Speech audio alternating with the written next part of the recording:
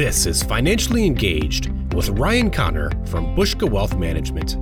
When a part of your financial strategy is out of tune, your long-term goals, your retirement savings, and your legacy can all suffer.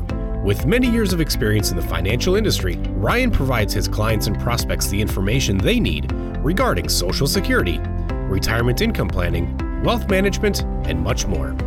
Listen in as we address your financial concerns and provide helpful solutions to put you on the path to achieving your retirement goals. And now, here is Financially Engaged with Ryan Connor. The American government has a debt problem. Now, this isn't a surprise to anyone at this point. The U.S. national debt surpassed $21.4 trillion and is only rising by a mere millions of dollars per minute.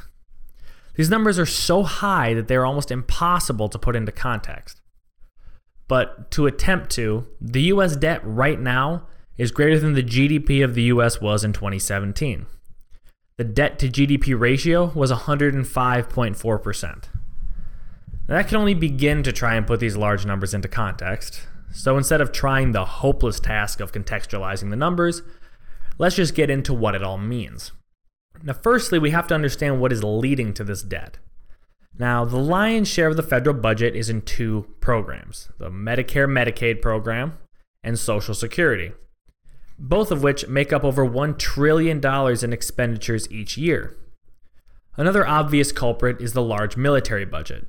Wars in Iraq, Libya, and Afghanistan, in addition to the U.S. having a military budget the same as the next 7 countries combined, have led it to make up 15% of all federal expenditures. Now, all of this large spending, combined with tax cuts from the Clinton, Bush, and Trump administrations, have created a gap between revenues and expenditures. The post-financial crisis stimulus package under the Obama administration and the bank bailouts also added to this number. As you can see, there isn't just one cause. The problem here is multifaceted. So the question is, and really the important question is, does the U.S. really have a problem? And the answer is going to depend on who you ask. Now, the debt to GDP ratio in the U.S. right now is higher than other powerful economies like Germany. But it's also much lower than a place like China's, which exceeds 200%. But as we've seen in places across Southern Europe recently, as well as now Turkey and Argentina, a debt crisis can really bring an economy to its knees. And the U.S. debt problem isn't really projected to get any better in the near future. With new tax cuts, revenues for the government are projected to decrease, whilst federal spending is projected to take up an increased portion of the nation's economy. The ultimate fact is, the U.S. cannot continue to let its debt grow faster than its economy does over the long term, and will eventually need to show some semblance of fiscal responsibility. So how do we go about doing that? Well, there are really two options when it comes to reining in debt. You can either cut spending or you can raise taxes. Now, neither of these options are ever very popular, which is why debt is the politically expedient way out. It allows politicians to promise more to secure votes today while not having to deal with those consequences down the road. Essentially, it's like robbing from your grandchildren to pay for your grandparents.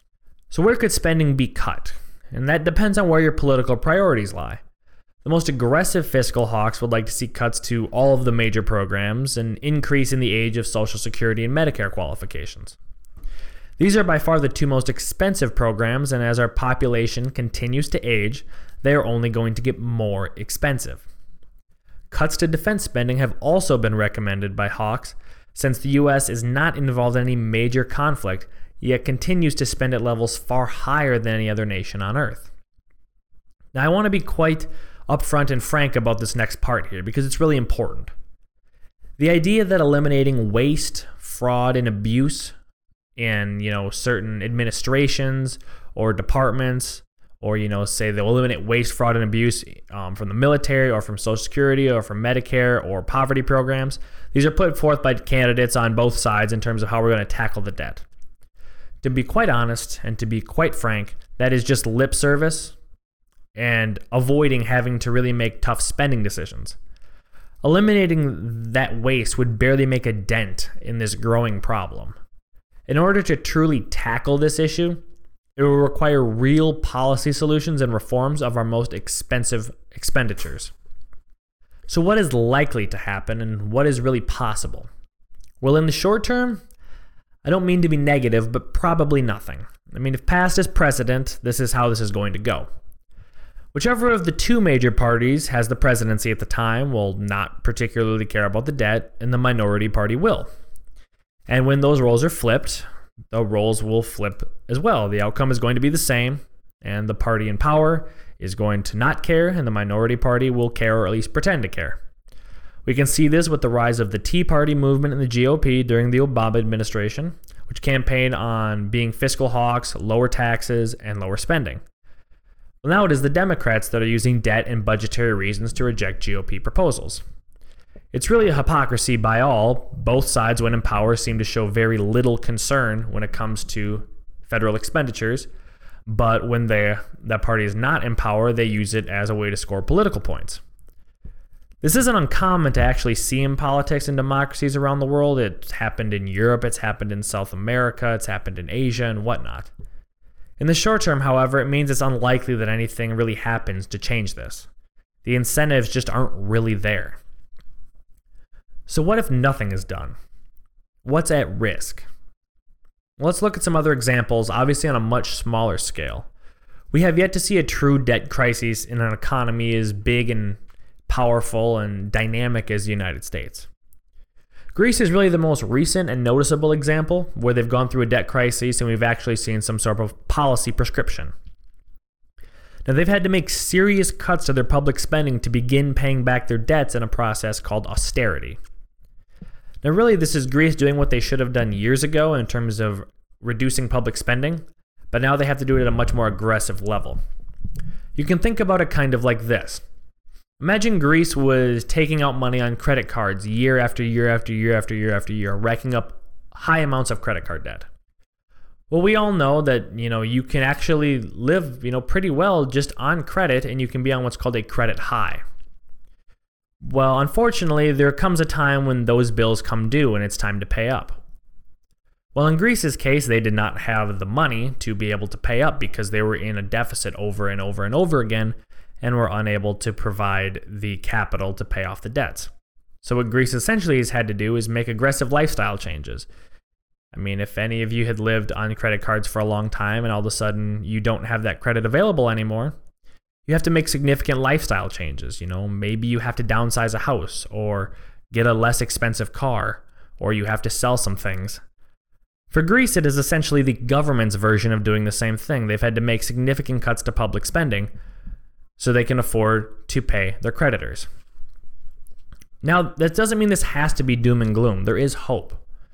In fact, the U.S. isn't the first country to face a debt problem, and once they solve it, or perhaps if they don't, they certainly won't be the last. In fact, the U.S. isn't even the first North American country to face one. Our friends to the north were facing one as recently as the 1980s. Canada overcame this by slashing government spending from 23% of GDP in 1993 to a mere 15% today. Under Prime Minister Pierre Trudeau, now yes, that's the father of current Prime Minister Justin Trudeau, Canada increased taxes, vastly increased public spending, began nationalizing parts of the economy throughout the 1970s. He also introduced tariffs to protect Canadian businesses, quote unquote. Now, if you'd like to learn more about the consequences of tariffs and the negative effects they can have on the economy, you can find the show titled Tariffs and Trade Wars back in our feed. But back to Canada. So Canada also started to print money, which, if you know anything about how the supply and demand of currency works, led to increased inflation. Quite the disaster they've created, right? Public deficits were high, regulation was high, barriers were put up to businesses. This sounds much more like a fledgling Southern European country than the strong Canada we know today. And it's a much, much worse situation than the United States is in. So, what did Canada do? Well, they lowered taxes, they opened free trade, and privatized state-owned companies under Conservative Party leadership. Then, the Liberal Party began to cut public spending, cutting entitlement programs, subsidies, as well as military spending. And with these reforms, the government created a surplus in a mere 4 years. Changing the model not only saved Canada from bankruptcy, but it created a country with a sound fiscal footing and one of the better economies in the world. This doesn't mean every Canadian policy decision was necessarily the ideal one, but it does provide hope that there is a real way back to prosperity from a debt crisis, and that path can be achieved by making real policy reforms, not merely paying lip service to a debt problem. Let's just hope the United States is able to change its course before a crisis occurs. Thanks again for listening to us this week. Once again, I am Ryan Connor from Bushka Wealth Management, and you've been listening to Financially Engaged. If you like what you heard today, be sure to go to investwithbushka.com. That's investwithbuska.com and head over to our radio page. Also, be sure to subscribe to us on iTunes or Google Play if you haven't yet. And finally, if you'd like to set up a no-obligation meeting to discuss your financial situation, you can give us a call at 715-355-4445. Thank you so much for listening, and we'll talk to you again next week.